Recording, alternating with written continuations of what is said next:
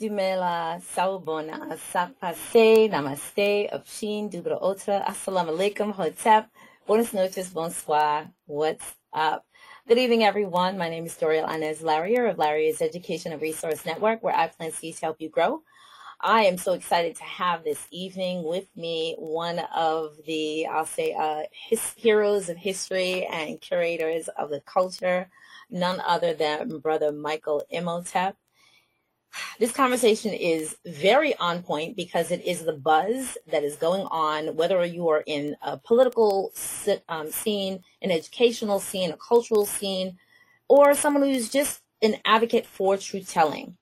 So tonight, I'm going to be joined by the historian, the national public speaker, the radio host, the researcher, the writer, Brother Michael Imhotep, who's at the forefront of education and empowerment. He is the founder of the African History Network and the host of the African History Network show on 910 a.m., the superstation WFDF Detroit.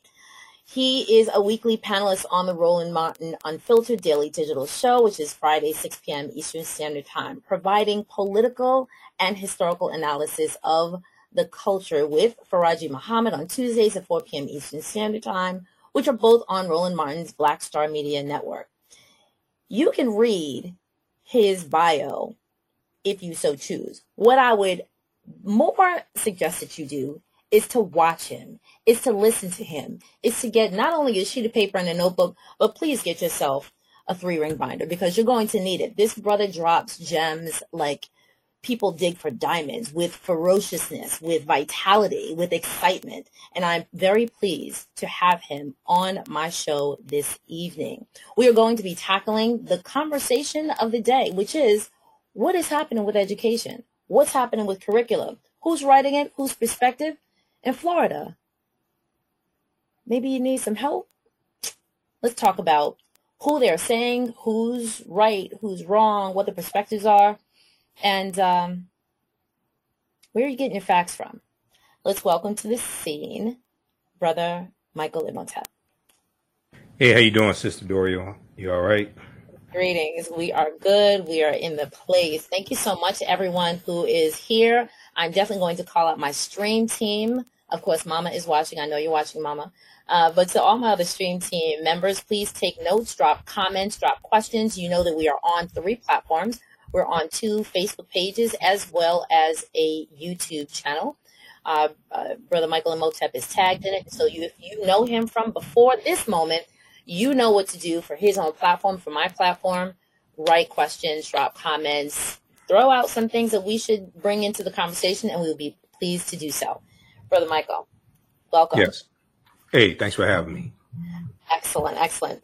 So I'm very, again, just blessed and honored that at like a moment's notice, you were able to pop into the conversation. I must say that this is a domino effect conversation.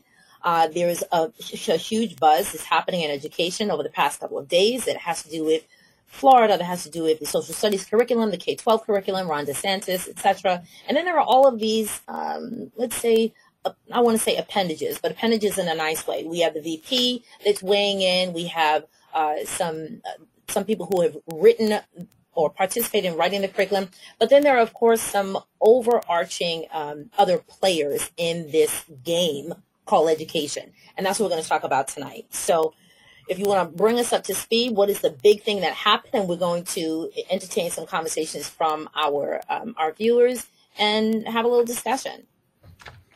All right. So I talked about this Sunday night on the African History Network show, Sunday, July 23rd. So what happened was last week, Wednesday, which was July 19th, 2023, the Florida State Board of Education released its new standards when it comes to teaching social studies for middle school and high schoolers. They released a 216-page document that deals with the state of Florida's 2023 standards in social studies. They posted this document to the Florida Department of Education's website. In this document, what's getting highlighted in the teachings, what's getting highlighted is 2 points dealing with teaching African American history. Number one, it's language dealing with that some slaves were, quote, slaves developed skills which in some instances could be applied for their personal benefit. Okay. And this is drawing backlash. Vice President Kamala Harris went to Florida and spoke to educators to denounce this the day before. On Thursday, she spoke at the 53rd conference for Delta Sigma Theta Sorority Incorporated and denounced it then as well.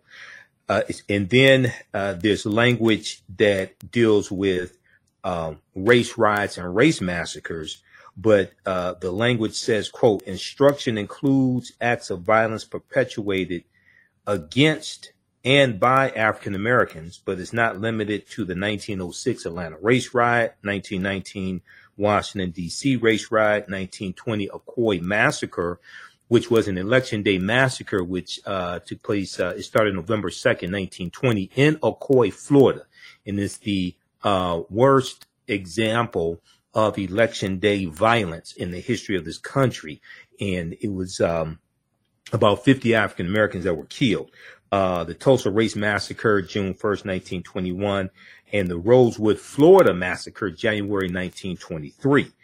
And what it appears now, I've gone through and I've read the first few pages of the standards. And what I've read so far gives outlines of the topics, but it doesn't give the actual text that will be in the curriculum.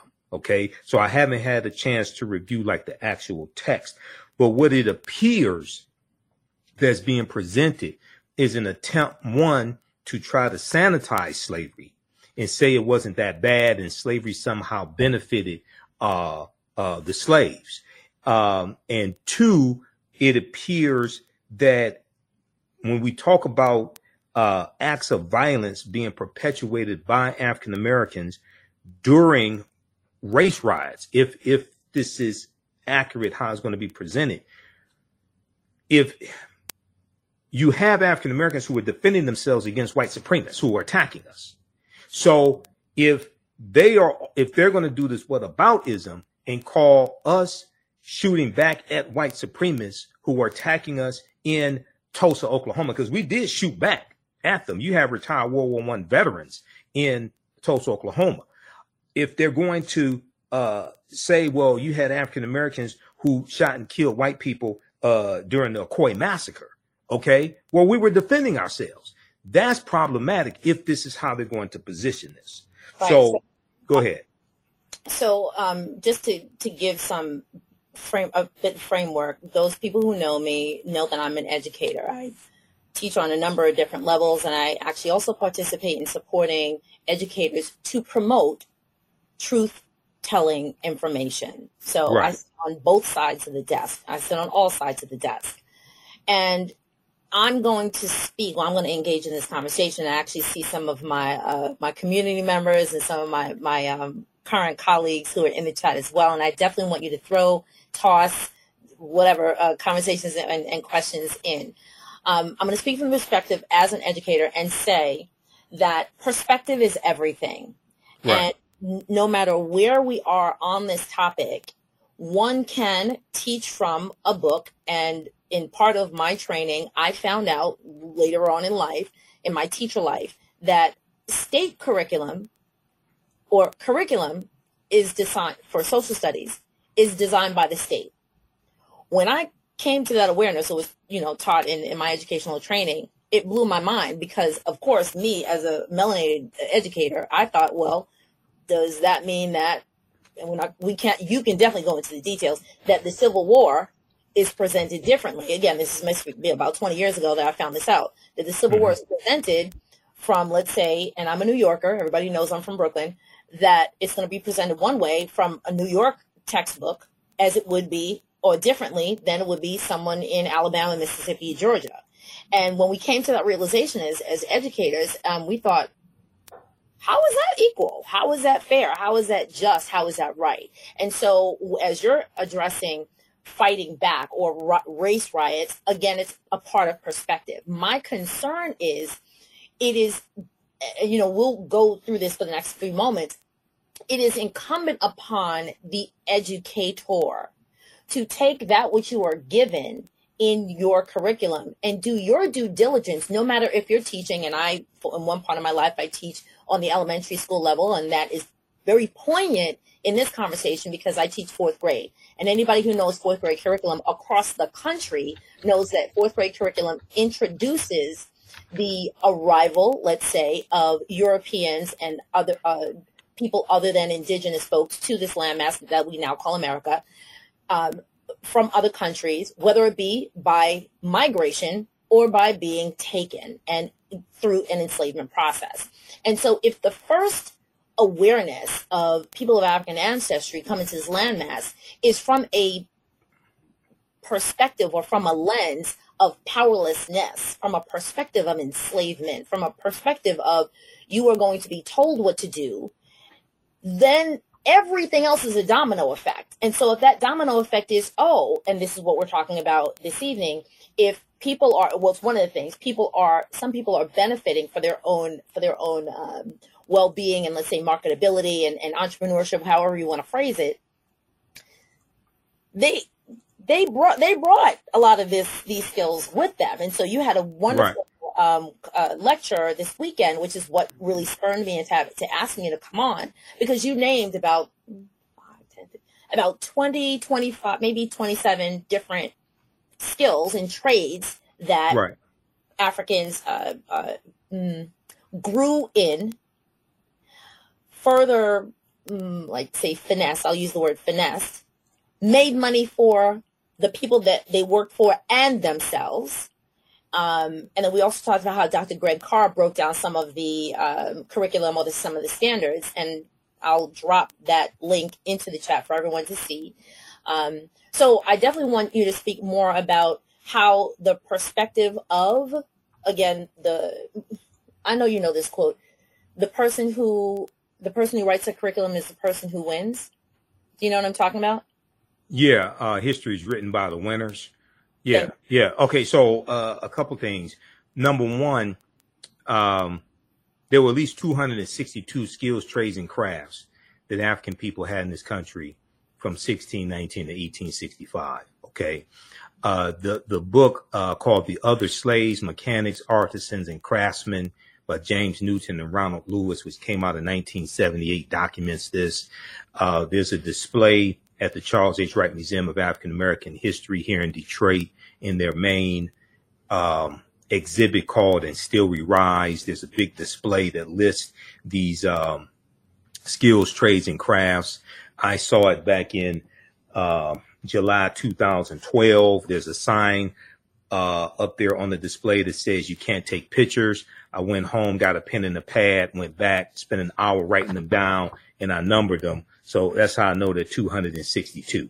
Okay. And they weren't even numbered on the display. I told the tour guides there how many there were. There are 262, and they're listed in alphabetical order. All right. So a lot of these skills we brought with us from Africa. Okay. We came from highly technical, highly sophisticated civilizations. We're coming from the Songhai Empire. We're coming from the city of Timbuktu, where you had the University of Sankore. We're coming from Janae. We're coming from West African civilizations. We're coming from the Ashanti Empire, etc.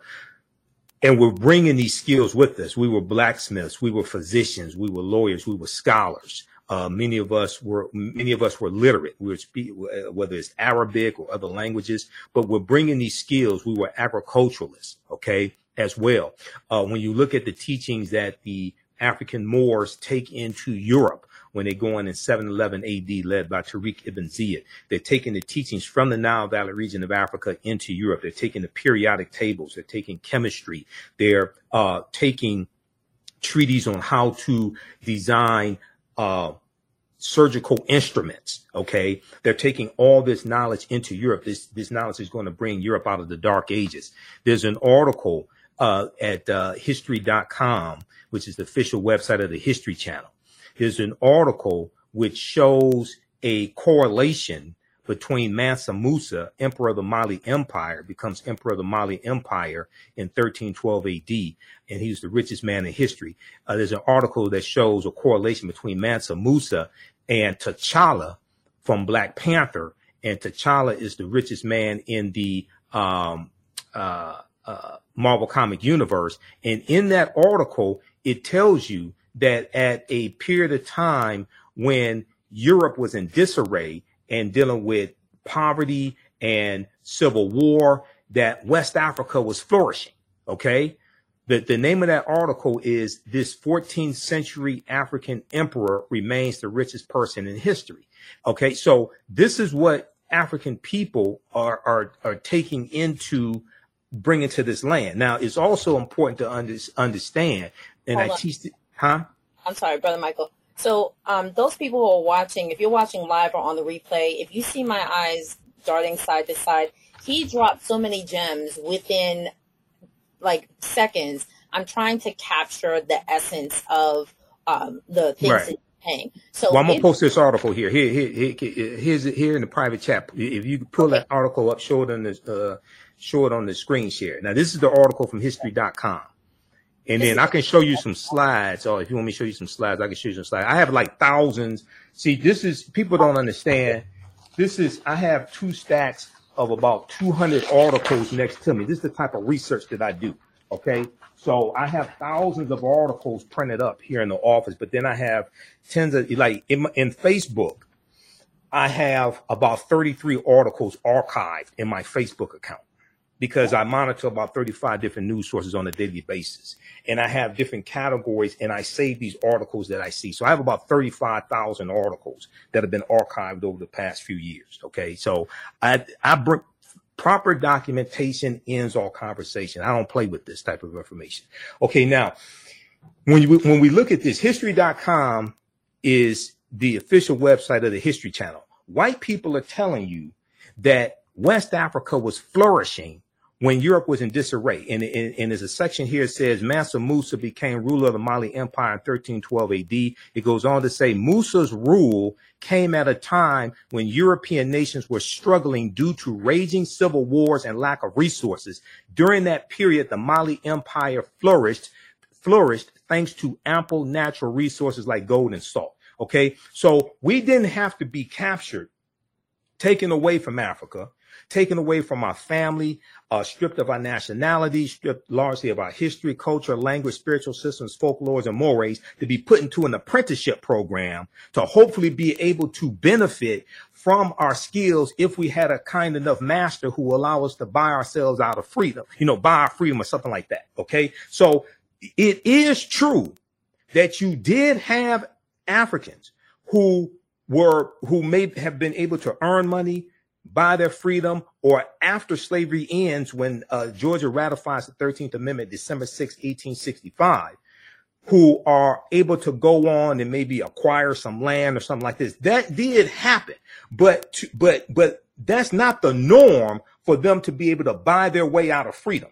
To buy their freedom or something like during slavery. That did happen. So an example of somebody that happened to would be Paul Cuffey. Well, Paul Cuffey's father, Kofi. Okay.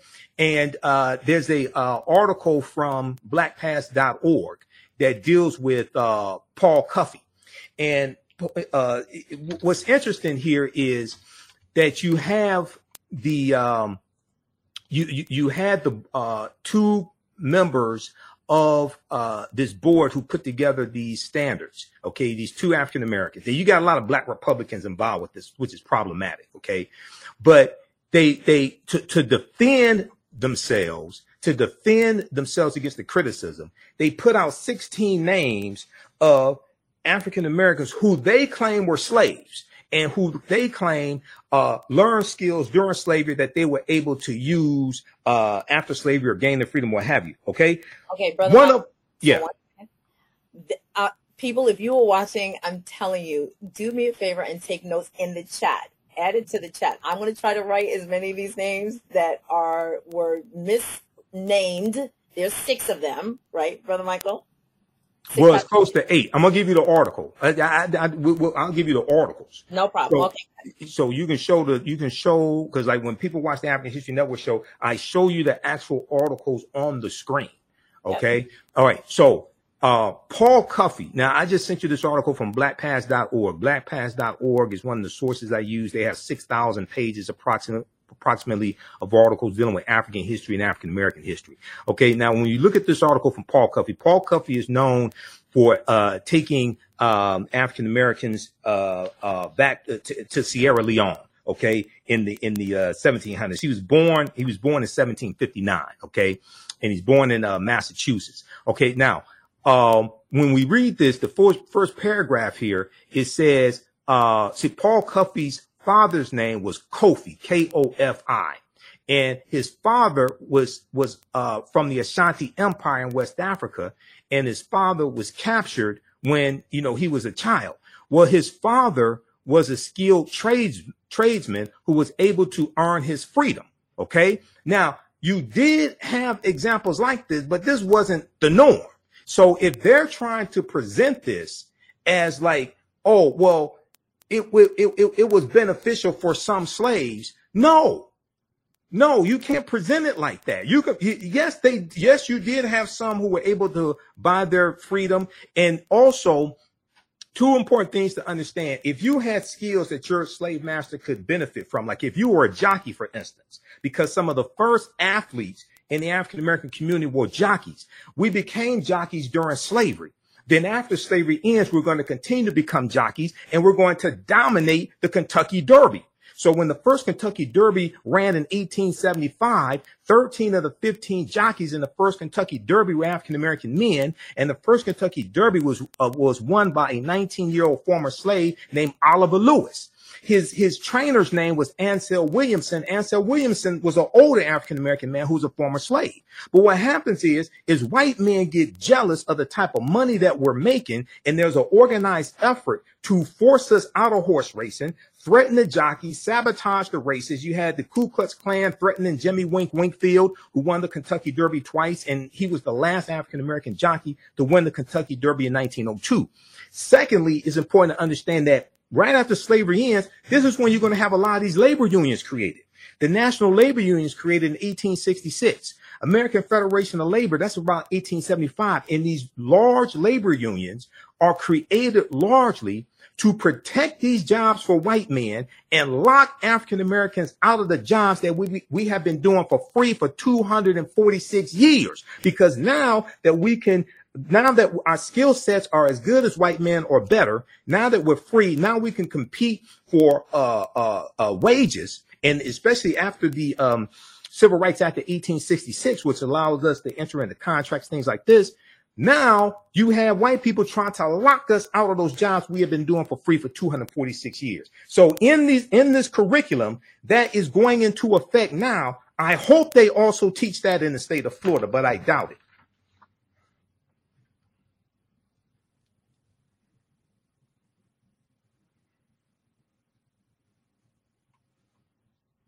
I don't hear anything. Sorry, I hear you now. was going to I was trying to find the article on the Kentucky Derby, on the original. On the what? The men who originally dominated the Kentucky Derby. I'll send you an article on that because I've done an entire lecture dealing with that. So one of them, Smithsonian Institute has one. Smithsonian Institute has a good one because I have articles from all different sources. This one here, let's see. Yeah, the Kentucky Derby's Forgotten Jockeys. Okay, that's a good article right there. I'll post it here. The Kentucky Derby's Forgotten Jockeys. But I have at my website, theafricanhistorynetwork.com, I have some of my lectures there in DVD format, digital download format. One of them deals with when black men dominated horse racing. And so to people who are new to Brother Michael Imhotep, I've actually followed him for, I want to say like maybe 6 years, maybe about six, 7 years. And, whether it's the Saturday conversations about the Moors on the Ma'afa, or if it's Sunday conversations. I watch things on replay because it. To, I think that you are more than a professor. The amount of information, the amount of research, the amount of just codifying information and cross-checking and referencing, I think it's absolutely amazing. And so, Oh, thanks. I'm more than welcome. And so I'm delighted to introduce him to my community and also just try to like cross-pollinate, if you will, as not just educators, but as parents, as community members, as church goers or mosque attenders, whoever is within faith. It is so crucial, especially not just because of what we're talking about this weekend, because this is just the pot, the top of the pot sort of boiling over. And although it is right in the face of people who are in Florida, again, I'm in New York, I'm always paying attention to when these conversations come up about revisionist curriculum or curriculum revision. Whenever I am in conversations or in earshot of hearing the regents, right, the New York State regents, and who's on that committee? Mm-hmm. Where are you from? Now, and I have to shout out to Dr. Adelaide Sanford, who is one of the champions of making sure that our voices was heard and was expressed within the New York State curriculum, particularly surrounding social studies and culture and community. We need more of those Adelaide Sanfords. We need more. Right. And so I'm always, let's put this one. Yes, Dr. Allison Park, he is a research genius. Actually, Allison, this brother, listen, if we had this brother at PD's, Dr. Allison Park is one of my colleagues that I taught alongside of her. Oh. If we had this brother at PD's, we would have turned the schools upside down. Right. Speaking of which, I'm actually going to bring up, so thank you for this is the link. So listen, y'all, thanks, Allison. Yep. Thank you. Dr. Allison is she's a researcher as well. I'm just so proud. Yeah, thanks, Dr. Allison. Yep. Great people. So I'm going to bring up a name, and the name is Tiffany Adichie. Tiffany. Okay. Are you familiar with her? Name sounds familiar. What does she do? So her branded name is the Budgetnista. Okay, that sounds familiar. Okay, so I know you're gonna look her up. So she is she's come into her own. Like she did a 180. Let's just say she did a 180. She started out as a public school, as a preschool. Let's be clear, preschool teacher. And her claim to fame is that she was determined she entered the field intentionally as a preschool teacher. And there are a lot of misnomers about preschool educators and, how, quote unquote, they may not necessarily have to know enough. And, you just have to people just think you just have to tie shoes and learn how to say that the letter A correctly. But parenthetically, some people still don't say the letter A correctly, but we'll leave that alone because that can be regional. All right. Past that, so she there was some downturn in the economy, and I think she just kind of fell on hard times with her job. Somehow that's part of the story. What she wound up doing is, even though her focus, Allison, I know you're paying attention, is that she wanted to make sure that her 4-year-olds, before they left her, knew how to read. Now, from early childhood educator, if children come into kindergarten, first grade, and Allison and I, we both taught in the lower early childhood division for a period of time, and then we taught in 4th grade. If we know clearly within 5 minutes of a child walking in a K1 classroom, if they had strong early childhood education. Right. We literally 5 minutes we could tell. While she was doing her work, and then she had to sort of get sidetracked and do something else, she wound up saying, well, if I can't work in this particular area, I'm going to teach the parents how to not only teach their children if she could not be the teacher at that time, but she also taught them financial education. Now, those people who know the Budgetnista, just type in Budgetnista. She has wound up making from, let's say $38,000 or $40,000. She wound up paying off college debt, paying off loans, bought a house, bought a couple of houses, and then created this entire wealth of information just on the fact that she had just that she had the financial aptitude to bring people information that they needed. And she focused on women. Now, why am I bringing this up? Because the focus was, it does not matter. Actually, she was spoken of in class with Carr, right? Dr. Bear Clark, and Karen Hunter's show this past weekend, and so I'm bringing her up because they focused on educators, no matter what level you are coming in on, your participation, your preparation, and your posturing to the students that you have in front of and the parents who love them is so vital. And so even if you think, oh, well, I don't have to know all of these details and these names and what have you, because I don't teach middle school, high school, post-secondary education. We have people who were, and if you're from Brooklyn, then you know the East, right? You know the East, and these, and like the Ocean Hill, Brownsville war that occurred with education and communities taking over the educational system in order to make sure that the curriculum that was taught was not taught from a perspective of a slanted lens. And so in this situation that we have in Florida, we have standards that are supposed to be across the board, but it really boils down to the perspective of the individual, the perspective of the teacher and what they bring to the table. So it doesn't matter if you're teaching preschoolers, if you're teaching elementary, middle school, high school, higher education, knowing, and this is where I want to go back to Brother Michael, knowing the names that we sort of run across, because not just the King and the Tubman and the Fannie Lou Hamer, well, not Fannie Lou Hamer, she's not actually a part of that kind of cadre, but the general names that we come across, we have to do our own due diligence. Don't just sit and get the textbook the day before. Know something about why these people are put into the framework and what the other stories are about it. So yes, history.com, Smithsonian, Black Past, if you want to use that as part of your research, just do more. Do better. We have to do better, because if these children are taking care of us, they got to take care of us with some truth so that they don't run up against a brick wall and then come up getting smacked in the face. Brother Michael, please tell us some of these names that were misnamed in this, cadre of history. Okay, so a couple of things here. So number one, when we talk about African people being taught that we were first brought here shackled and chains and et cetera. Okay, even though the transatlantic slave trade did happen, African people were in this country for tens of thousands of years before the transatlantic slave trade happened. People should check out the book, The First Americans Were Africans, Documented Evidence, by one of my friends, Dr. David M. Hotep. And then his second book, The First Americans Were Africans, revised and expanded, because there's evidence of an African presence dating back at least 51,700 years ago. You look at the discovery that Dr. Albert Goodyear made in 2004 in Allendale County, South Carolina.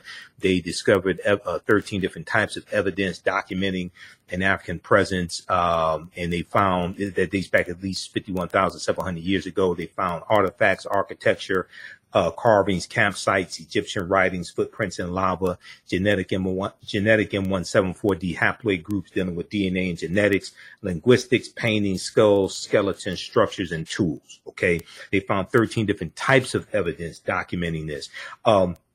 There's other research and other archaeological discoveries that push the timeline back beyond the approximately 13,000 to 15,000 years, which would be the Clovis culture discovery, which was discovered in Clovis, New Mexico, which modern establishment archaeology says is the oldest evidence of Homo sapiens, modern man, here in this land. African people were here long before then. Secondly, Christopher Columbus never came to the land that we call the United States of America. The closest Columbus came here was Cuba, which is about 90 miles away. So even though Columbus conquers the Bahamas and Hispaniola, on the island of Hispaniola, you have a Dominican Republic in Haiti. He goes in Puerto Rico, Honduras, Panama, things like this. He never came to this land that we call the United States of America. So we have to understand a chronology of like the last 50,000 years of history. Yes, African people were here tens of thousands of years before anybody else. Yes, the transatlantic slave trade did happen also. African people migrate for different reasons at different periods of time. And if we look at the discovery that came out of Morocco in June of 2017, and I deal with a lot of these archaeological discoveries in my online history classes. They found remains of Homo sapiens that date back between 300,000 to 350,000 years ago in June of 2017 in Morocco, which is over 100,000 years earlier than the oldest remains of Homo sapiens, which were found in Ethiopia that dated back 195,000 years ago. So the deeper they dig, the blacker the planet gets, the more research they do, the older we get. Okay, now to address your question dealing with what were some of the names that they got wrong. If you look at this article here, this was from the Tampa Bay Times, and it was picked up by yahoo.com because Tampa Bay Times put up their paywall after so many people started reading this article, and I cited it in my broadcast that I did after I did Roland Martin's show on Friday. Benefited from slavery. Critics say some of the state's examples were never even slaves. Okay, so what happened was these two. Now I'm also going to give you this article here because now this second article, this is from WTSP Channel 10 in Tampa Bay, Florida. Florida Department of Education stacks Black History Task Force with DeSantis allies. Okay, these are the Negroes who helped put together this propaganda. Now, this article is from June 8th, 2023, and out of 5 out of the 6 are Black Republicans. The one Black female Democrat is described as being like the most conservative Democrat probably in the Florida state legislature. And she's the one that I have the video on the African History Network Facebook fan page saying she thanks God for slavery because if it wasn't for slavery, she'd be in Africa right now worshiping a tree. Okay, that Negro. All right. And so, her name is State Representative. This is State Representative Kimberly Daniels. State Representative Kimberly Daniels. So this article goes through and explains the 6 Black Ron DeSantis allies that were put on this advisory board that put together this curriculum. Okay, now if we look here at the at this article, what happened was because of the backlash that they were getting, they put out 16 names, and the 2 African Americans who have PhDs. I don't know what the PhDs are in. The 2 that have PhDs that put together this list. You have Dr. Frances Presley Rice, who's an African-American female. You have her, and you have, I'll get you the other name. It was Dr. Frances Presley Rice and Dr. William Allen. Okay, these 2. All right. Now, what they did was they put out a list of 16 African-Americans who they claimed were slaves, and they claimed gained skills during slavery that they were able to use to their benefit. Okay, and those 16 names you have you have Ned Cobb, Henry Blair, and let's see, is it in this article here? I want to show you the 16 names. Try to type as quickly as possible. No, hold on. I'll show you the article. You can do a screen share, right? Yes, I can. Okay, yeah, it's fast to do a screen share. We don't have to type all this. Because I do screen shares on my show. I don't have time. I do 52 words a minute, but I don't have time to type all this stuff. This article right here that I just sent you from NBCnews.com. This list of 16 names. Okay, new Florida standards teach that Black people benefited from slavery because it taught useful skills. This is from July 20th, 2023, NBCnews.com. Okay, now if you go down to second page, you go to the paragraph starts with new standards, and you can just Control F and you can search for keywords and the new standards, and then it says the intent of this particular benchmark clarification is to show that some slaves developed highly specialized trades from which they benefited. Okay, do you see that? This is factual, well documented. Now this was a statement that was put out, a spokesperson from the Florida Department of Education on Thursday, July 20th, provided a response to NBC News questions through a statement from Dr. William Allen and Dr. Frances Presley Rice, who are members of Florida's African American History Standards Work Group. The new standards were defended in the statement as, quote, comprehensive and rigorous instruction on African American history. We proudly stand behind these African American history standards, end quote, the statement said. The statement went on to say the intent of this particular benchmark clarification is to show that some slaves developed highly specialized skills from which they benefited. The intent of this particular, and you can zoom in, control plus sign, you can zoom in on the screen. The intent of this particular benchmark clarification is to show that some slaves developed highly specialized trades from which they benefited. You can zoom in some more. This is factual and well documented. It added. Okay, so you got to scroll down and hit Control F. A little window will pop up. You can type in the keywords you're searching for. Search for the new standards.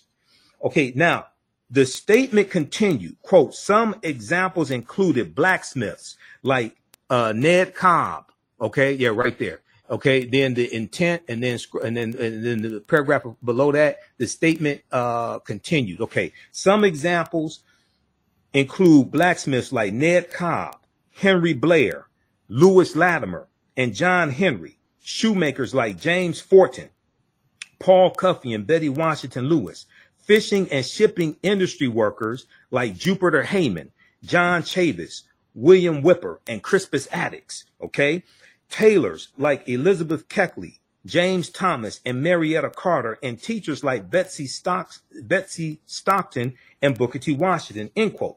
Now, the statement went on to say, it's disappointing that some detractors would devalue the research from the work group and reduce it to, quote, a few isolated expressions without context, end quote, the statement said. Okay, now, everybody read that full article from NBCnews.com. New Florida standards teach that black people benefited from slavery because it taught useful skills. Now, we look at this second article, the article that I sent you from yahoonews.com, benefited slavery critics, state examples. Pull that article up. So what happened was, I'm in class. Yes, sir. So what happened was, you had critics who were providing evidence saying, wait a second, almost half of the names that these two PhDs presented as people, as African people who were enslaved, who gained skilled trades during slavery and used them to the benefit, almost half of those people were never slaves. Okay, so if we look at page 2 of the article, it says several, but other sources offer conflicting descriptions of the 16 historic figures, and critics came forward quickly to attack the department's claims. Several argued that nearly half of the figures highlighted by the state of Florida from their education department were never enslaved.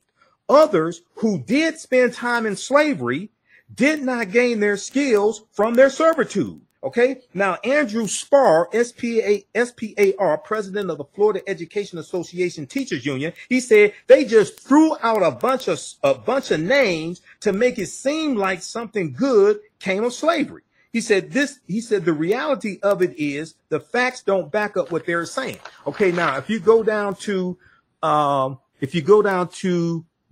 T. Washington, okay, click on story continues. Click right there. You got to go down. Okay. He mentioned Booker T. Washington.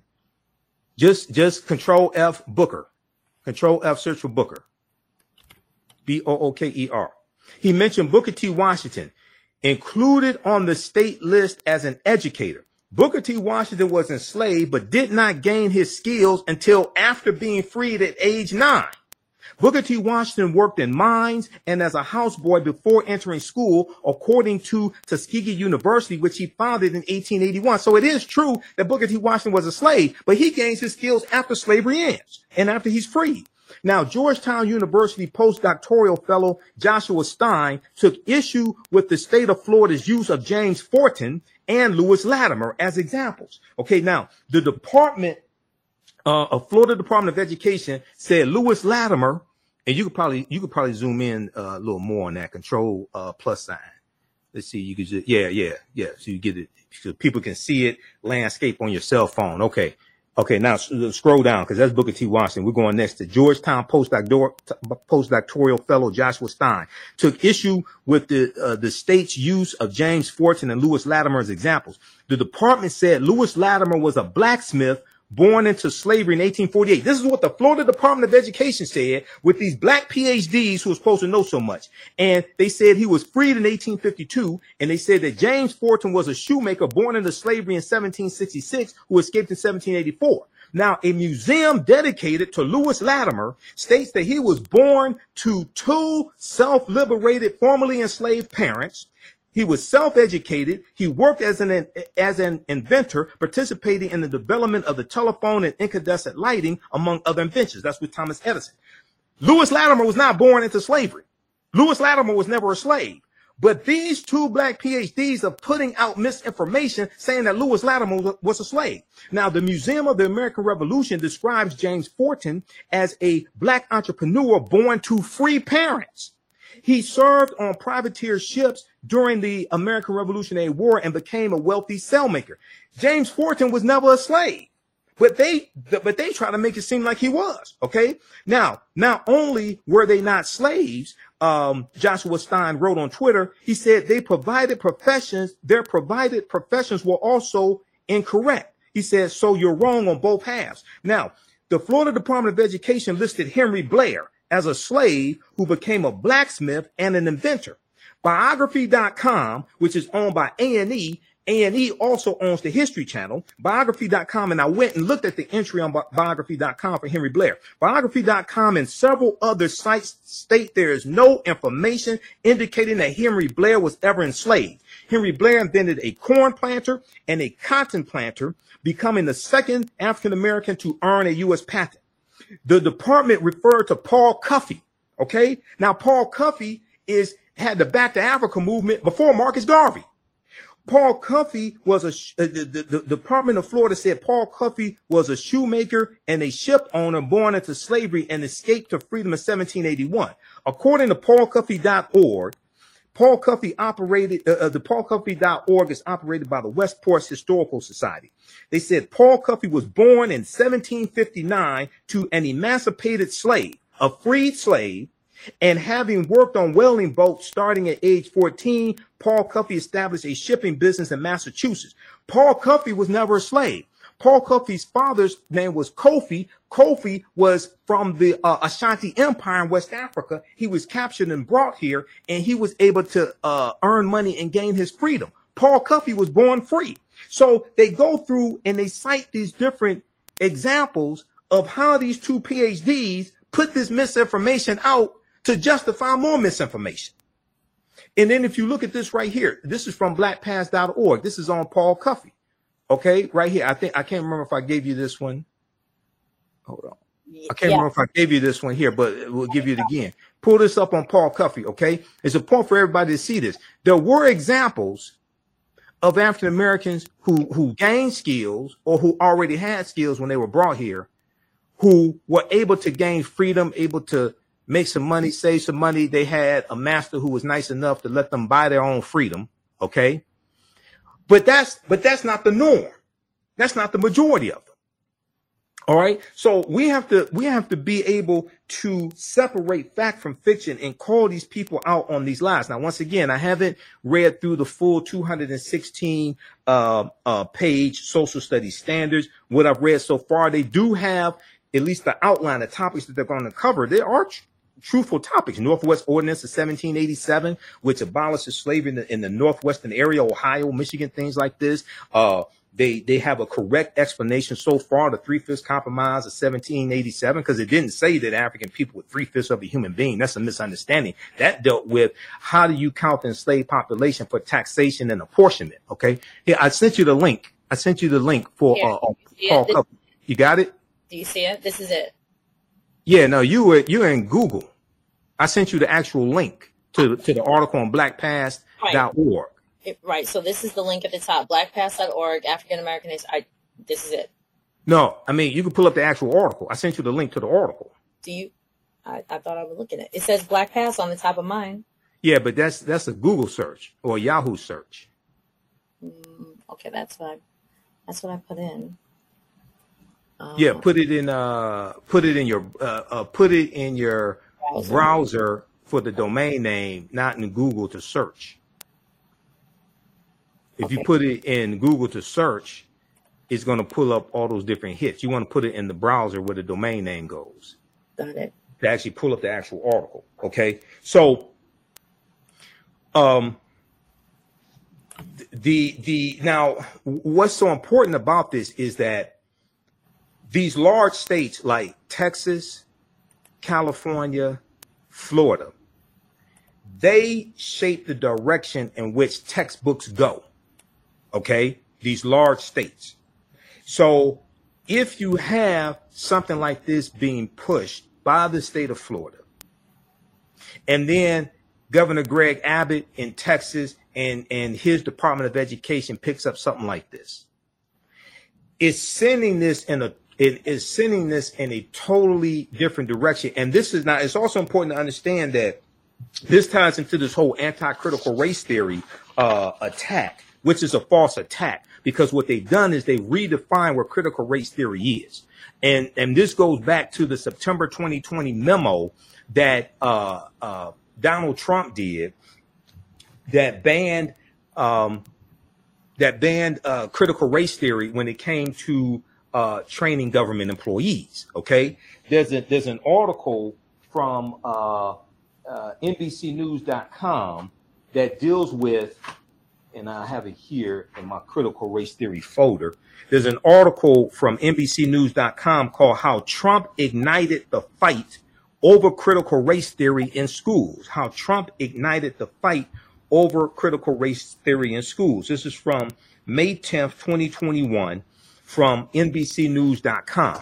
And this is even before Christopher Rufo put out his tweet talking in March of 2021, talking about how they were going to redefine critical race theory. Okay. So what happened is Donald Trump, who I warned people about in 2016, I warned people how dangerous Trump would be.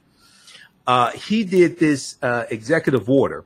And here is the link to the article here. Put this in a private chat so you can bring this up and show this to people. It's important for people to read this because this whole anti-critical race theory movement is coordinated, is well financed, and they use Fox News to amplify it. Okay. So Brother Michael, 1 second. Yeah. So as I'm going to pull up the next article, and I just wanted to highlight these two comments. So Yeah. This is Dr. Allison, what will be the next step in Florida, in the Florida school system? Do the standards have to be approved by a higher institution? And then that's a question. And then a comment is the teachers tend to take the curriculum and just present it as factual without doing any due diligence. And as true educators, we are to do our due diligence and not just take what is presented, because as we see from this conversation here, this lesson, this is a new class is in session. Take notes, folks. That all the information presented is not necessarily factual according to truth. And thank you to Dr. Iya Ajwa. I believe I'm saying it correctly. Developing skills is not the same as being paid for those skills. Thank you so much for that. All right, Yeah. Okay. So for my understanding, these, which article was that I read this in? Okay. Washington Post has an article from July 22nd, 2023. DeSantis doubles down on claim that some blacks benefited from slavery. I'll send you this link. DeSantis said he wasn't involved in writing the new teaching materials, which took effect this week. Okay. From my understanding, these new standards have already taken effect. Okay, I'm going to pull it up. This is the How Trump Ignited the Fight. Yeah. How Trump ignited the fight over critical race theory in schools. Okay, now there's the proposed policies.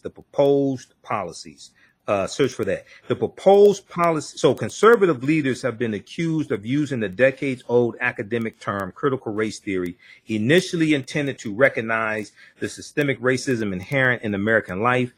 Conservatives are using this as a catch-all for anti-racism and diversity efforts.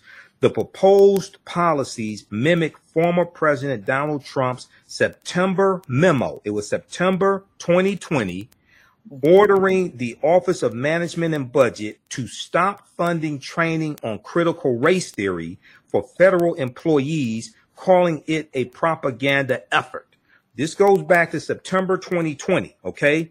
Around the same time, Donald Trump condemned the 1619 Project, a Pulitzer Prize winning 2019 New York Times report led by reporter Nicole Hannah-Jones. Now, I do have some issues with the 1619 Project, but there are some good things in there that can be used. Okay, that holds America was truly founded not in 1776 but 1619, when the first enslaved people were brought to the colonies. Now, educators embraced this message and began utilizing the project and looking for resources to teach a more holistic history of the country. Okay, Trump rebuked the project, the 1619 Project, as a warped, distorted portrayal of American history. Both the memo, the executive order in 2020, September 2020, and this attack on the 1619 Project sparked the commission of the 1776 report that Donald Trump commissioned, meant to combat the contents of the 1619 Project. Okay, so then you have the countrywide uprisings in the wake of George Floyd's death, only fueled this matter, etc. Now, what happened was in March of 2021, you had Christopher Rufo, this conservative Christopher Rufo, who put out this tweet, and he talked about how they were going to redefine what critical race theory is. This was March 15th, 2021. And what he said was the goal is to have the public read something crazy in the newspaper and immediately think critical race theory. We have decodified the term and will recodify it to annex the entire range of cultural constructions that are unpopular with Americans. So what they wanted to do is take this term critical race theory that most people don't even know what the hell it is. They wanted to make it an umbrella term to put everything dealing with race that they don't like, teaching the history of slavery, civil rights movement, things like this, put this under that umbrella of critical race theory, rebrand it, and then pass legislation in states, especially former Confederate states, banning critical race theory in K through 12, but critical race theory is not taught in K through 12. Critical race theory is a legal analysis that developed in the late 1960s after Dr. King's assassinated. So right around 68, 69, people like Derek Bell, Kimberly Crenshaw, and it's a legal analysis to understand the laws in this country that perpetuate racism. Okay, it's taught in law school, graduate school, a little bit at the undergraduate level. It's not taught in K through 12. These conservatives have lied, redefined what critical race theory is, said it's taught in K through 12, can't prove where it's being taught in K through 12, then pass laws to ban what's not even being taught in K through 12. This is the hustle that they're running. Okay, and they hoodwinked some Negroes to be part of this hustle, like Senator Tim Scott, who's running for president, who blocked the George Floyd Justice and Policing Act, and then is bragging how he refunded the police. He's the one who blocked the George Floyd Justice and Policing Act in the Senate, the black guy. Yeah, go ahead. Right. So I want to pull up this quote. Thanks, Dr. Allison. And I know there are a lot of other people actually who are watching because I'm looking at YouTube and I'm also looking at Facebook. So Allison, were you broadcasting on Facebook? Somebody was asking. It's on my personal page, Doria Larrier, and then on Learn to Grow, letter U, Learn to Grow You, my business page. I need to share that because people were asking about where is it on Facebook. Facebook, okay. Yeah. What's your Facebook page? Personal page is Doria Larrier. So DORIEL LARRIER. Okay, that's not the one with the middle name, is it? Yes. That's the one. Okay, because I looked. I don't see you on Facebook. I looked on your personal Facebook because we're Facebook friends. The same page that we're friends on, right? Yep. Yeah, I looked on that one. It's not broadcasting on that one. Okay, hold on. I'll get it. So anyway, so the media has a role, which is to control the thinking of the masses, not expecting someone like Mr. Imhotep to fact check them. I definitely want to just focus on this for a moment because go ahead.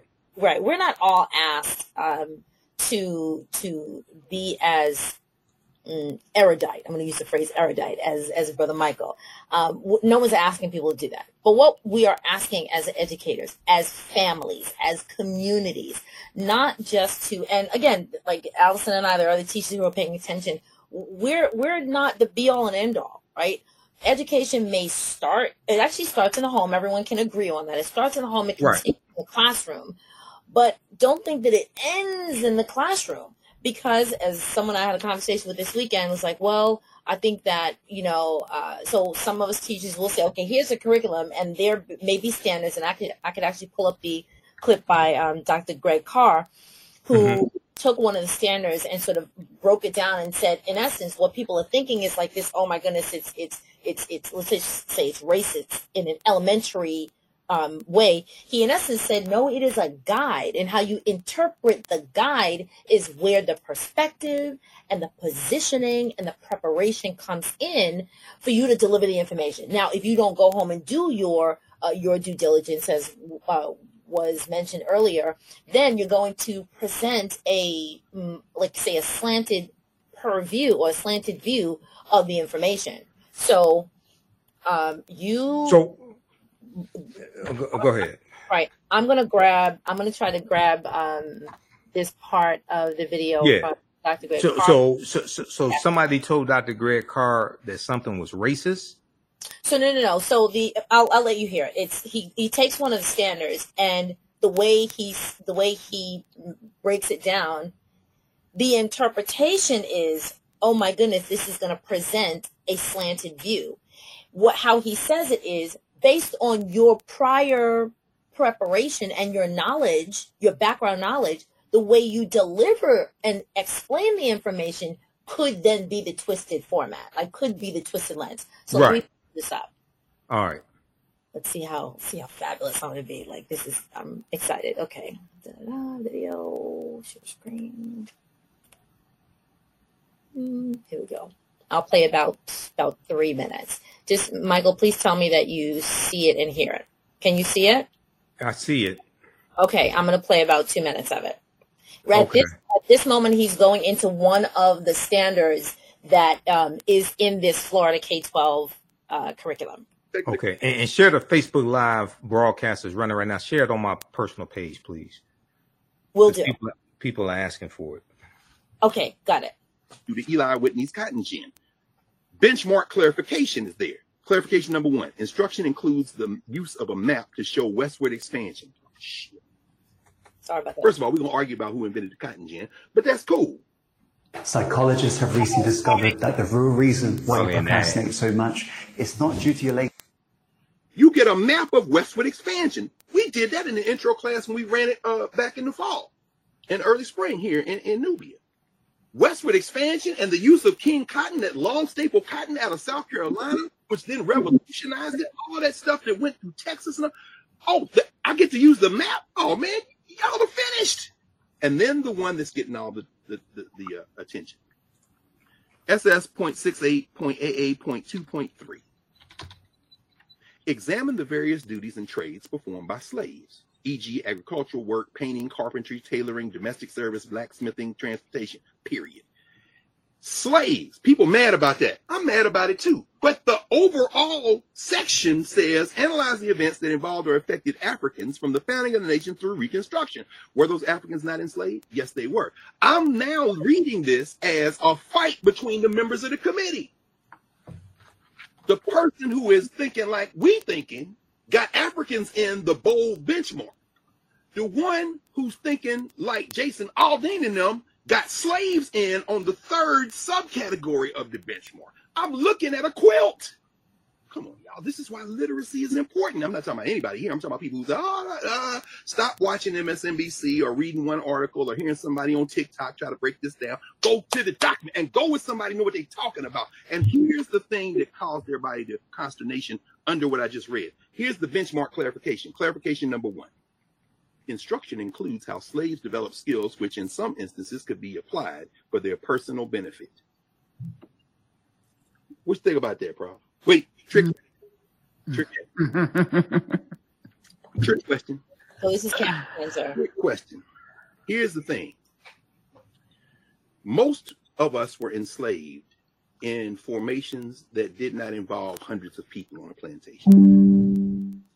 Carter G. Woodson's grandfather, remember we read about this when we read his article, his 1943 Negro History Bulletin article, My Recollection of Veterans of the Civil War. Carter Woodson was enslaved in a small formation, a handful of Africans enslaved by this European. This white boy trying to make money. As Woodson explains about his grandfather in Virginia, the soil that they were working was poor. So they had to labor like hell, which means the white boy ain't making no money, which meant there were moments when he hired Woodson's grandfather out to other places. Woodson's grandfather then got hired out. And remember, that's how he learned to become a master carpenter and furniture maker. And he started making money. And the deal was, I make this money, I bring this money back to you, and I keep this money for myself. This is not uncommon during enslavement. Now, I'm reading this standard, mad, but also cognizant of the fact that many times the hire outs, remember we read Blake or the Huts of America. There are many instances. It was commonplace, not standard, but it happened often that African people figured out ways to negotiate nominal movement by developing skills that they could sell for hire, particularly in the border states, Tennessee, Kentucky, places like that. And so it's still enslavement, but it's very different. Now in Florida, is that going to be the case? Not as much as in Tennessee or Kentucky. All right, I just wanted to share that. Yeah, so that's what I was saying. You do have documented examples of it. That did happen. Okay, now that wasn't that didn't apply to the majority of African people, but yeah, you did have examples of that. Kofi, who was Paul Kofi's father, was one of them. Okay, but I don't know how. Now I sent you the 216-page social studies standards from the Florida Department of Education. Go to page 6. Here in the private chat, I just put that. Pull that up. Go to page 6. It talks about the cotton gin. Okay. Now, how I haven't seen how they are actually going to present this in the text, in the textbooks, in the actual teaching, how they are going to present the different skills, how the African Americans used it to benefit themselves. Okay. But if the examples that they gave of black people who they claim were slaves, who were never slaves, if that's any indication, it's not going to work too well. But we have to see. I don't know. Okay. But what Dr. Greg Carr said is correct. I said the same thing on Roland Martin Unfiltered. You do have documented examples. Now, if they try to present this as a way to sanitize slavery or make it seem like, well, slavery wasn't that bad because it helped benefit African Americans. Wait a second. We were skilled before we were brought to this country. We were skilled. We had skills in Africa that benefited Europe. Not only that, when you go study the sculptures, like the Benin sculptures, the artwork that Europeans are also going to steal as well. Some they're going to buy during slavery or trade for during slavery. Others are just going to steal outright and put into their museums and charge admission to see them. We used our craft. We used our skills to make that artwork. So we didn't have to be captured, taken away from our homeland, stripped of our history and culture, language, spiritual systems, folklores, mores, beaten, raped, things like this. We didn't have to go through that to be put into an apprenticeship program to hopefully benefit from skills that Europeans taught us. No. Right. So do you see the document? Yeah, I see it. Go to page 6. I am on page 6. Okay, page 6, ss.68.aa.2.2. It's under dealing with cotton gin. Got it. Explain the effect, and you can probably zoom. You can zoom in. Control plus. You can zoom in on that some more. Yeah. Explain why the effect of the cotton industry on the expansion of slavery due to Eli Whitney's cotton gin. Right. Okay. So he talked about that right before that. Okay. Explain early congressional actions regarding the institution of slavery. Northwest Ordinance of 1787. 3/5 compromise. That's 3/5 compromise is Article 1, Section 2, Clause 3 of the U.S. Constitution. One of the most misunderstood portions of the U.S. Constitution, because it didn't say we were 3/5 of a human being. I've heard attorneys misstate that. No, that's dealing with for the purpose of taxation and apportionment How do you count the slave population in these states? This was debated at the Philadelphia Convention in 1787. They're going back and forth, and some wanted to count half of the population, others wanted to count 3/4 of the population. The South, the Southern, what we would call the Southern states, they wanted the entire slave population counted because apportionment, dealing with the population, dealing with the population count that's in the census, that determines how many seats in the U.S. House of Representatives states have. So the northern states are saying, well, wait a second. You don't even want to recognize that they're human. If you count the full population, that's going to give you total dominance in the House of Representatives. And the census and the number of seats that a state has in the House of Representatives is one of the determining factors of how many electoral college votes a state has. What determines that? You take the number of seats in the House of Representatives that's determined by the census taken every 10 years. The first census was taken in 1790. The census was created by the U.S. Constitution. You add to that number the number of U.S. senators every state has. Every state has 2 U.S. senators as dictated by the U.S. Constitution. This determines how many seats this determines how many electoral college votes a state has, which determines the president. Okay, so the North is saying, well, wait a second. If you count the 100% of the population, you're going to have total dominance in the House of Representatives. So they go back and forth. They decide to count only 3/5 of the population of enslaved Africans. It's not saying that we were 3/5 of a human being. That's a total misunderstanding of the U.S. Constitution. And also the way the count was taken was corrected by Section 2 of the 14th Amendment of 1868. So let me pause. Go ahead. You have this is one of those moments, and a couple of us in here are like social media buffs. This is one of those moments that you have to say, I was today years old, because we will still run they said that we were 3/5 of a person. No. Right. That's false. That's right. false. So you've cleared that up. And so here I am. I'm going to run this into the ground. It is imperative that people who are the influencers and make the impact on the lives of the young people, whether you be the auntie, the person down the street who cares for the kids, the grandmamas and them, the church folk, the sorority, the fraternity, the community, whatever, that you put a primary source into the hands of children before you put a device and give the children free reign. So we have all of these young people who are growing up who, if you put on something that is educational in the slightest, and I'm going to pull up something that's very old and only a couple people understand what this is, that they're like, oh my goodness, that's so boring. Yet you ask them a question that's in regular life. I want to say regular life, like when they get into social circles where they have to have conversations, where they have their first job or their first experiences, and things like this, whether it be social welfare, human condition, global issues, or politics come up, and they're asked for a position, and they don't have a framework. They don't have a background. Now I'm going to show this, and just happens to be who remembers this? Yeah. That book that's a comic book. Yes, it is. Yeah, I remember that from school. Right. Yeah. Right. I think we're about the same age. So this is the Golden Legacy series, and it was our version of comic books. And I actually, this is not from my collection. I think I was going like to some, I don't know, like a shop, a consignment shop or what have you. And I saw them, and I literally, because I'm me, I went like this. Nobody else sees this? And I snatched as many of them as I could, because they are, it's a classic. It's an item. And I showed it to, I have 2 sons. I showed it to them, and they were kind of like, never saw that before. Yeah, but you see Marvel and, all those type of comics. But the information is so key for children to hear the right information as early as possible, so that they don't grow up with these warped personal issues with their self-esteem. So right. We're now you said, Brother Michael, we were going to chat for an hour. I just want, for the record, it's an hour 15 minutes. So I'm going to Okay, what time do you have to get out of here? Oh, I'm fine.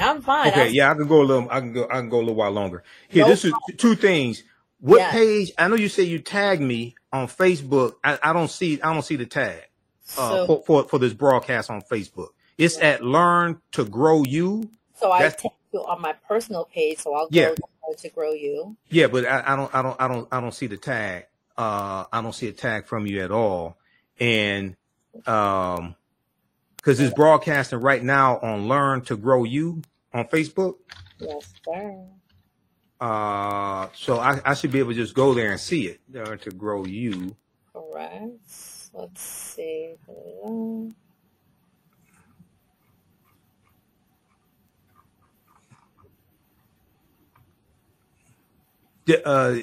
Send me the link in Instant Messenger so I can post that on my pages. You got it. Okay. Now, also on that same page where you have the standards up. Okay. Now, this is section right after 3/5 compromise. It says Act prohibiting importation of slaves of 1808. Okay. Everybody see that?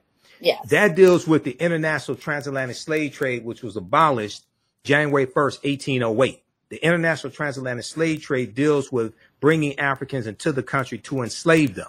The reason why the international transatlantic slave trade was abolished January 1st, 1808 is because it was stipulated by Article 1, Section 9, Clause 1 of the U.S. Constitution. This is why it's important to read the U.S. Constitution. I hear people talk about the Constitution, but they don't read it. I hear people talking about reparations, but they're not making legal arguments for reparations. Article 1, Section 9, Clause 1 of the U.S. Constitution helps to lay a legal foundation for reparations. The reason why is because at the Philadelphia Convention, all the colonies agreed to abolish slavery except South Carolina, because 5 states had already abolished slavery. Well, 5 colonies had already abolished slavery prior to 1787. They either abolished it fully or abolished it partially, dealing with bringing Africans into the country. So they put a 20-year clause in the U.S. Constitution, and they stated that the earliest that the transatlantic slave trade could be abolished, the international transatlantic slave trade could be abolished, would be 1808. That's in Article 1, Section 9, Clause 1 of the U.S. Constitution. So March 1807, I think it was March 7th, 1807, the U.S. Congress passes the law to abolish it. Okay. What this means is that all the Africans that were brought into this country from January 1st, 1808 through July of 1860, when the Clotilda came into Alabama, was illegal based upon federal law. And their U.S. court cases to back up this legal argument. One of the strongest court cases is the 1841 United States versus the Amistad U.S. Supreme Court case, which involves Joseph Q and the Amistad, which was a ship that was captured from Sierra Leone. OK, those Africans were captured from Sierra Leone. That court case goes all the way to the U.S. Supreme Court. If you go to archives.gov, because we deal with this case in my classes, OK, they have some of the original court documents there. The U.S. Supreme Court ruled that, number one, when those Africans were captured, it violated international treaties, number one. Number two, they ruled that it was illegal for that ship, the Amistad, to come into U.S. waters because the international transatlantic slave trade had been abolished. OK, in January 1st, 1808. Number three, they ruled that those Africans have the right to take up arms on that ship and fight for their freedom. And they ruled that those Africans were never slaves, and they won their freedom. Now, when you read Article 1, Section 9, Clause 1 of the U.S. Constitution, it also tells you that a $10 tax will be put on every African that's brought into the country illegally once the international transatlantic slave trade is abolished. OK, so that gives you the foundation of a legal argument for reparations. The second legal argument would be, and even stronger one would be, the Black Freedmen Indian Treaties of 1866, because Article 6 of the U.S. Constitution tells you that the U.S. Constitution, all of the treaties, and all the subsequent treaties are the supreme law of the land. And those Africans who were slaves of the Choctaw, Chickasaw, Creek, Cherokee, and Seminole Indians got some type of restitution. They got land. They got membership in those Native American nations, etc. All right. So I hear people say things like, oh, well, our ancestors worked for 246 years for free. Therefore, we're owed $14 trillion or $17 trillion their descendants. I asked them a very simple question. I've been studying history 31 years. I still haven't found the answer to this question. Show me what law you're citing that says slaves were supposed to be paid. Because I still haven't found it. It's not in the U.S. Constitution. I checked. Is it in the colony? Is it state law? Is it federal law? What law? See, these are not legal arguments.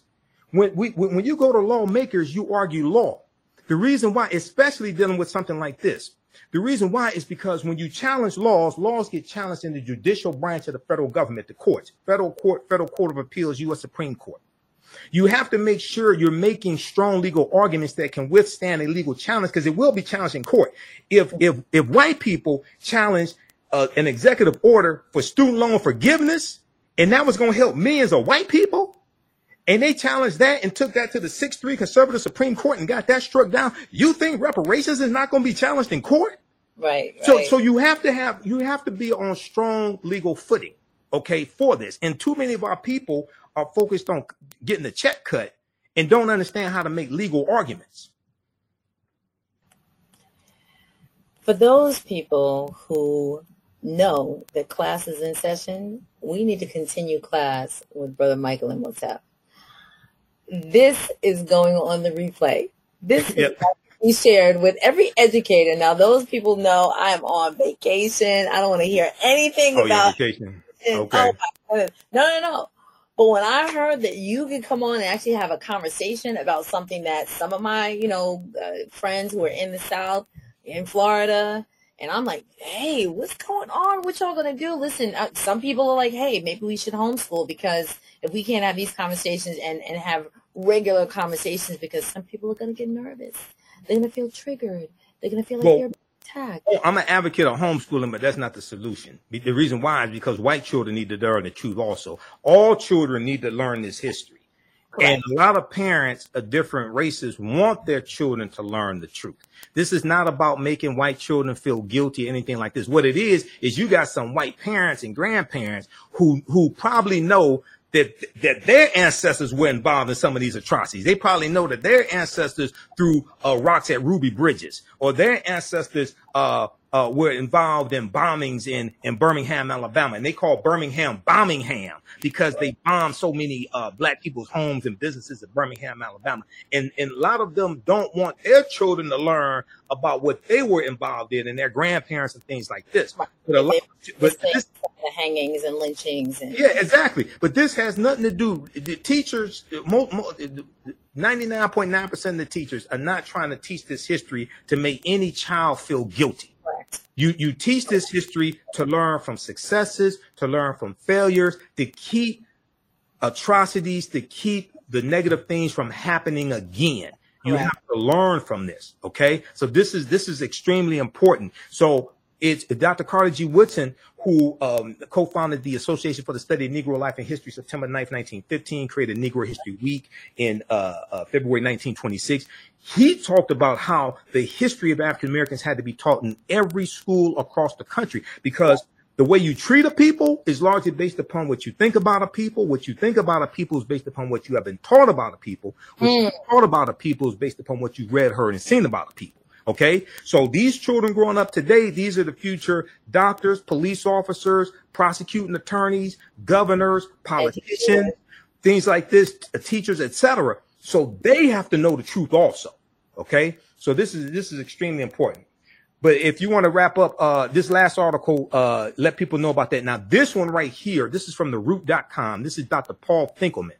It's called 3/5 Clause, Why Its Taint Persists.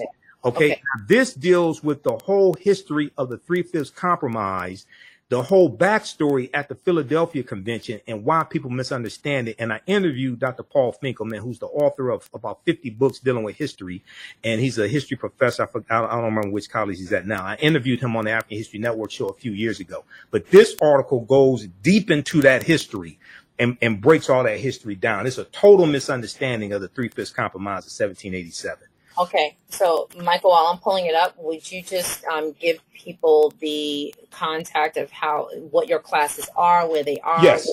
Okay, so visit my website, theafricanhistorynetwork.com, theafricanhistorynetwork.com, or you can just go to africanhistorynetwork.com. So I own both domains. Okay, everybody, please register for my 12-week online history course.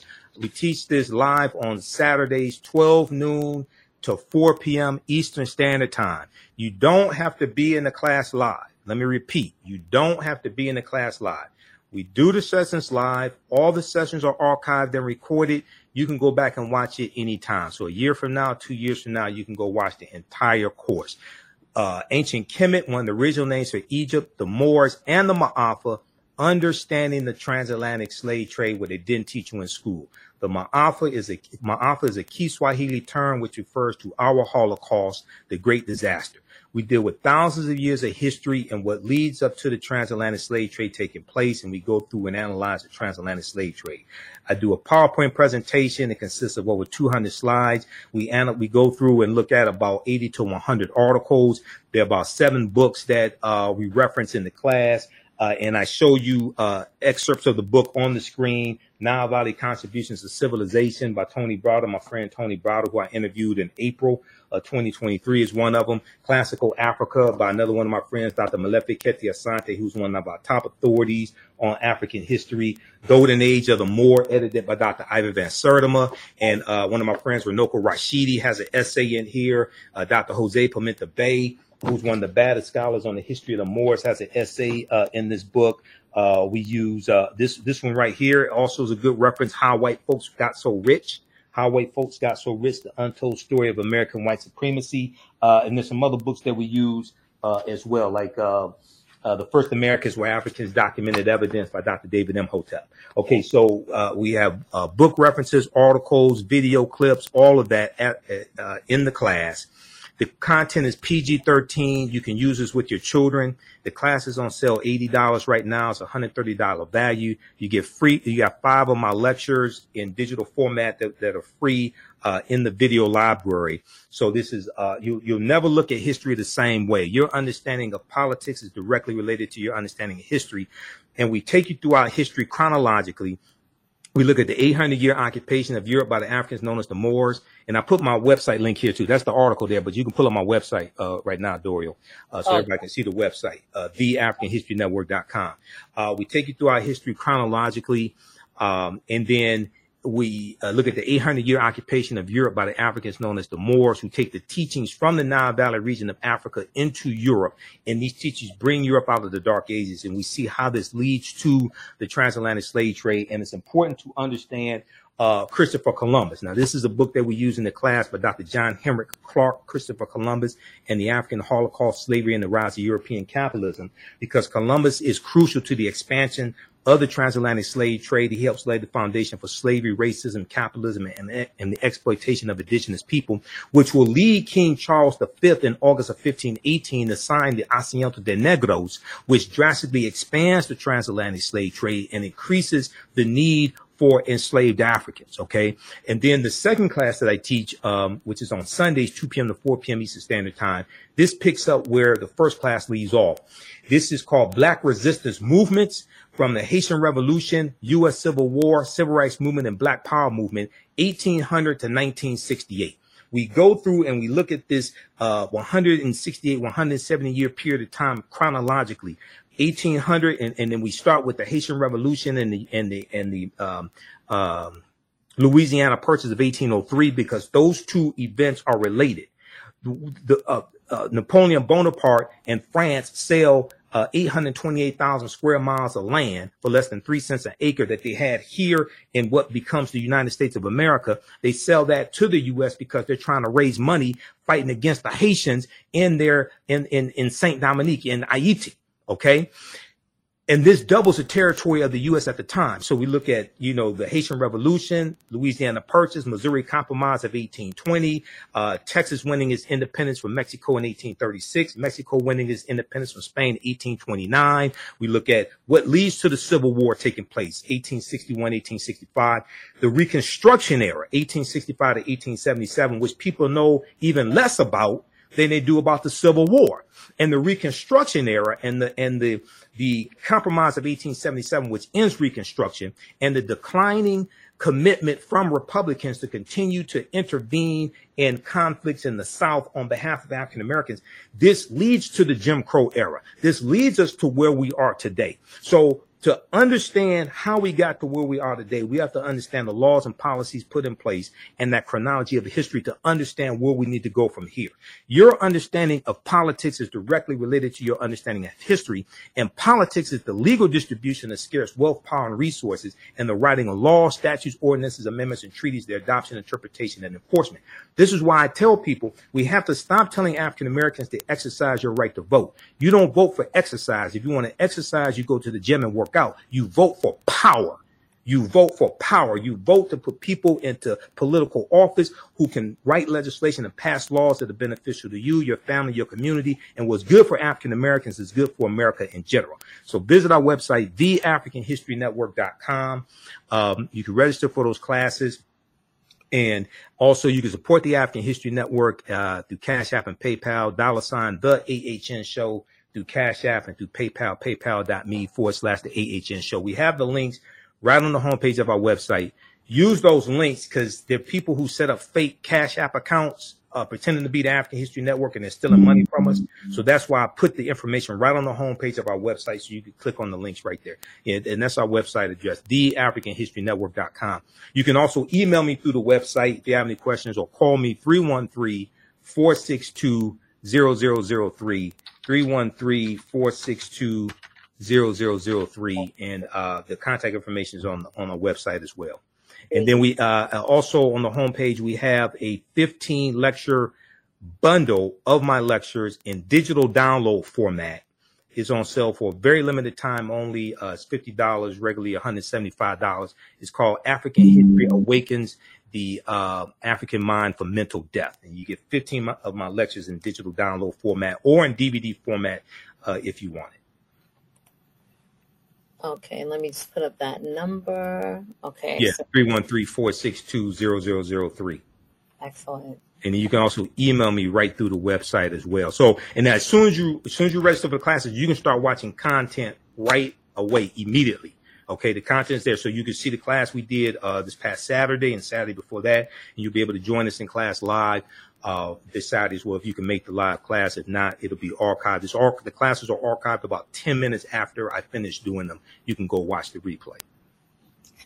I'm okay with being on vacation and having a lecture. I'm okay. I am thoroughly okay. Well, we definitely need the support because this helps financially support the African History Network, helps us finance the research, pay the bills, all this. There's a lot involved in doing this. I just invested $700 in this laptop here a few months ago. I got to buy a new audio mixer as well. So it takes a lot to do all this and do the research. So we appreciate the support in advance. I thoroughly appreciate it. Thank you. I'm giddy because I feel like a fangirl. I am. Oh, okay. I watched thank you. for about 6 or 7 years, and just like this, like just eating popcorn and like getting all this information. And from a teacher's perspective, I have to say, it is better for me, and those people who know me know, I got notebooks, I got binders because I have to take copious notes. The fact that you add all of these links, and y'all heard the brother, like he's just dropping gems, like dropping things. And we're thinking like, you must have, I tell my friends, like, does he have photographic memory? I don't know, but he's been doing this for 30-something years. Yeah. Studying 31 years. Yep, exactly. So close to it. I mean, I have thousands of articles printed. I have even more archived, so this is my life's work. Right. And so here we go. So thank you. Yes, Sharon, I know you're here. This is like my friend, and she's a fan as well. Thanks for making Okay, Sharon. Hey, Sharon, how you doing? And Dr. Lisa Parker as well. Thanks for tuning in. And Deborah Burton. Yes. Yep. So I'm so excited. I'm really blessed. I'm honored. Again, I feel like I've met I've met just someone that, again, I honor so much. So I respect you. Oh, yeah, no problem. Thank you. Thoroughly. I respect you thoroughly. Thank you for saying yeah. So I will have to say, I have to end with this. Yeah, go ahead. Because I've watched you for so long, and I've just been, sitting in the back, I'm like, oh my gosh, this guy is amazing, and he knows all this information. And literally, I just stepped out of my comfort zone a couple of days ago, and I said to people, and I said on a little behind the scenes before we had this conversation, I said, the worst thing that the brother can do is say no. Oh yeah. The worst thing they can do is say no, or say, well, Right. you're not. Yeah. You asked me, and I said yes. I saw you interviewed one of my teachers, Professor Jane Small. So I said, okay. I've seen a few of your broadcasts, a few minutes of your previous broadcast, but I saw you had Professor Jane Small on. So I said, okay, she's the real deal. If she had one of my teachers on, Professor Jane Small. So listen, it's a blessing. It's a blessing, and I will say this publicly: this is the first. I pray it's not the last. Yeah. Let me know when you want me to come back, and also want to say hi to Dr. Iya Ajua as well. She's watching. Yeah. Yes. So, again, teachers, educators, family, community, aunties and them, nanas and them. If you want some additional stuff, even just to play in the car on those long rides, right? Go to his website and But not only that, this is content you can use in your classroom to augment what's not taught, because I provide you with the sources. We go through, look at the articles. I provide you with the sources, with the documentation, so you can use this in your classroom as well. Precisely. Or your homeschool, you can use it there also. Precisely. Or your rites of passage program. Yes. And your study groups and your churches, all of that. You can use it. You can use it all that. And if you want me to do a presentation for your group or organization, email me right through the website as well. We can set that up also. Yes, I appreciate it thoroughly. So, welcome back to Monday Nights, everyone. Formerly known as the Digital Couch, now the Doria Laria Show. I am so blessed and honored and highly favored that you said yes. He said yes. And so we're here. We're doing the work. And this work, it's a passion. Yes. It has purpose. And it should be supported. So yes, I've supported this brother. I've gotten one of these 10-week series maybe about 2 years ago. Oh, you gotta. Well, here's the thing, just so people know, if you've taken any of my classes in the past, you get a discount for a new course bundle. You'll get the classes for $60. You get both classes for $60. I give a discount. We call them returning students. So you get a discount if you paid for one of my courses in the past. Okay. And the content that I have now is more expanded than what I had 2 years ago. Of course. Okay, the content for the class now. So you got to register for this stuff now, because we're going to deal with the Woman King movie and the history behind that. We'll deal with Queen Cleopatra, history behind that. And one of the things I deal with is the film Black Panther, because there are 11 different African cultures incorporated into the film Black Panther. The film Black Panther deals with African history, African culture, African language, spiritual systems. We deal with what the word Wakanda means. Wakanda is a real word. It's in the Omaha, Ponca, and Sioux Indian languages. It means possesses secret powers. It's also a Kikongo word as well. In the Kikongo language is the Bantu language. It's in reference to family. And we see deities that are mentioned in Black Panther, like Bast, the Panther deity. That comes from Bastet, who was a neter or a deity in ancient Kemet. So it's so much in this movie, in the two movies, the Black Panther movies. And I had to do 3 months of research on the movie and the comic book. And this is one of the books that I had to read. This one here. This is from Marvel, Black Panther, the Ultimate Guide. This deals with the 52-year history of the Black Panther comic book, because I had to go study the Black Panther comic book, characters and themes, to understand the movie, because we see that in the movie. Okay. And then I read over 100 articles dealing with the Black Panther movie and the comic book to get a deep understanding of what I'm seeing on the screen. So to allow me to do because I do lectures on the film, I had to do 3 months of research to be able to do my lectures on the film responsibly. Excellent. I'm bowled over. I'm excited. I do want to give people an opportunity. Yeah. I'm not really sure if they're going to be able to catch it, but at 8:00, so like a half hour ago, Fox News had a show. Let's just say a show with what was the name? Jeffrey Waters?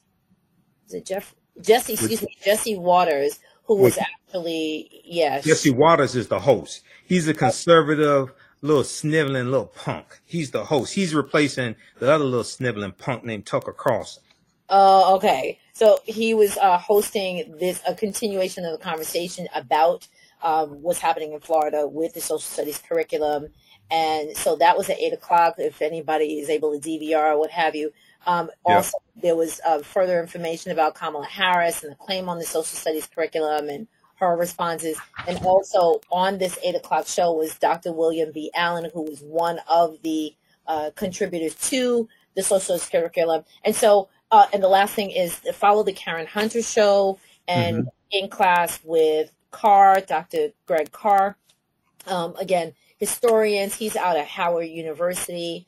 Yeah, I know Greg. Yep. He's the chair of the Afro-American Studies Department at Howard University. Yep. Yeah, so Greg is brilliant. Right. If you know anybody who's going to Howard or is heading towards Howard, please have them go and take a course. Yeah. Greg is on Roland Martin Unfiltered on Thursdays. I'm on Roland Show on Fridays. Yes. And so even if you're not able to, because you're not at Howard, but he has like a weekly show with Karen Hunter. Go follow them just for the beginning. But if you don't know a young person who's going to Howard, get your class. It's a new class in session, right?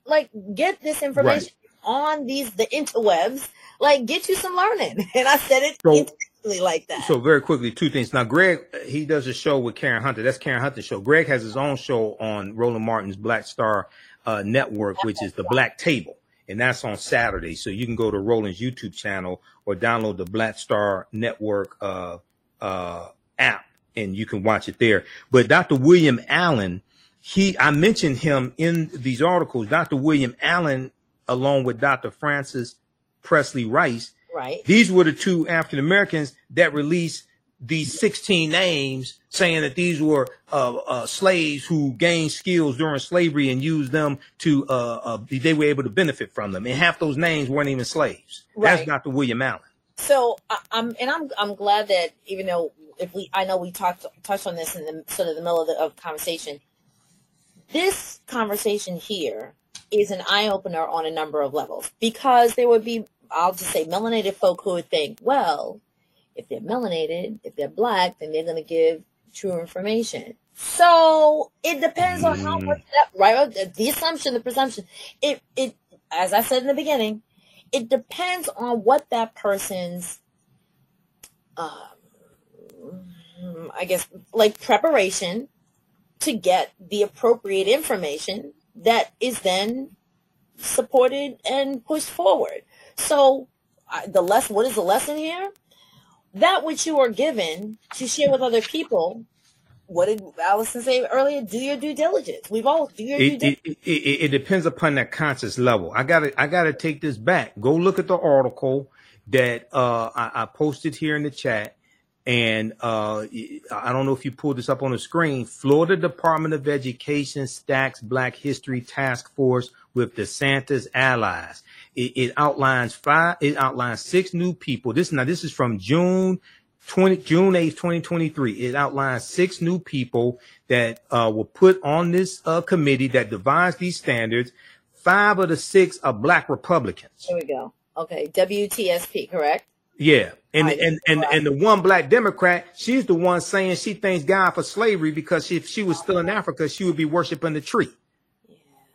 See, these are brain damaged Negroes. Nothing is more destructive than a certified Negro that's still under warranty. This is what we're dealing with. Ooh. This is what we're dealing with. Bantu Stephen Biko said the most potent weapon in the hands of the oppressor is the mind of the oppressed. Bantu Stephen Biko was one of our great South African freedom fighters, and he was depicted by Denzel Washington in the 1987 movie Cry Freedom. He said the most potent weapon in the hands of the oppressor is the mind of the oppressed. So we have to take our minds back, but we also have to identify these traitors and isolate these traitors and keep them out of positions of power as well. Okay, here we go. No, Florida's task force. Okay, this is it, correct? Yeah, that's the article. Scroll to the top so people can see the title. Yes, sir. Keep going up to, right there. That's the title. And then just click on that X to close out. Yeah. Florida Department of Education stacks Black History Task Force with DeSantis allies. This is the power that a governor has. Now I was warning people in 2018 when Andrew Gillum, the black mayor of Tallahassee, Florida, was running against Ron DeSantis, and some black people in Florida were saying they weren't voting for Andrew Gillum because he didn't have a black agenda. And I said, Ron DeSantis has a black agenda. He has an anti-black agenda. And an anti-black agenda is worse than, quote unquote, not having a black agenda. But a black agenda is not what politicians give us. A black agenda is what we give politicians based upon understanding history, economics, law, and politics. Okay? We have to be able to understand how to perceive these threats. So your understanding of politics is directly related to your understanding of history. Ron DeSantis is not stupid. Ron DeSantis has a degree in history from Yale University. Yep. He's not ignorant of history. And when we study this history, we see that the elite have always manipulated the ignorant masses. They've always manipulated the ignorant masses. We saw it January 6, 2021, when Donald Trump sent the domestic terrorists to the U.S. Congress, okay, for the insurrection to interrupt a constitutionally mandated bicameral session of Congress, and he left them holding the bag, didn't even give them a pardon. You got over 1,000 people been arrested. You have probably now close to about 600 who've been convicted or taken guilty pleas. He left them holding the bag. He's the one that sent them there. It's a lot. It's a lot. Absolutely. It's a lot. I do want my community to know that this is the type of information that I'm going to continue to bring. And if you're interested in this type of information, then please support, of course, the brother here, support the efforts here on the Doria Laria Show. There I'm expanding into making it the opportunity to, I love tea. I have my, and I love 2 cups of tea. I can't just take one. I'll take 2 because I need to stay awake. You're going to see that 2 cups of tea dropped in certain links. When you click on it, you'll understand why I'm talking about that. So support those who are doing the work, who are doing the research, and who are trying to just make people's life a little bit easier to live by sharing truthful information. On that note, this is Dorel Inez Larrier of Larrier's Education and Resource Network, where I plant seeds to help you grow. Again, I am so blessed and highly favored that I have Brother Michael Infotep on my show. Yeah. And then on my website at the top, there's information for my radio show, Sundays, 9 p.m. to 11 p.m. Eastern Standard Time, the African History Network show on 9:10 a.m. Superstation WFDF here in Detroit. But we broadcast on Facebook and YouTube at the same time, and those shows are archived as well. So visit my website, theafricanhistorynetwork.com. The information is there. All right. Thanks, Doriel. Thanks, people. Thanks, everybody. Hold on one moment. But we will be right with you all. Let's just get back. All right. Good night, everyone. I'll see you all on the next Monday.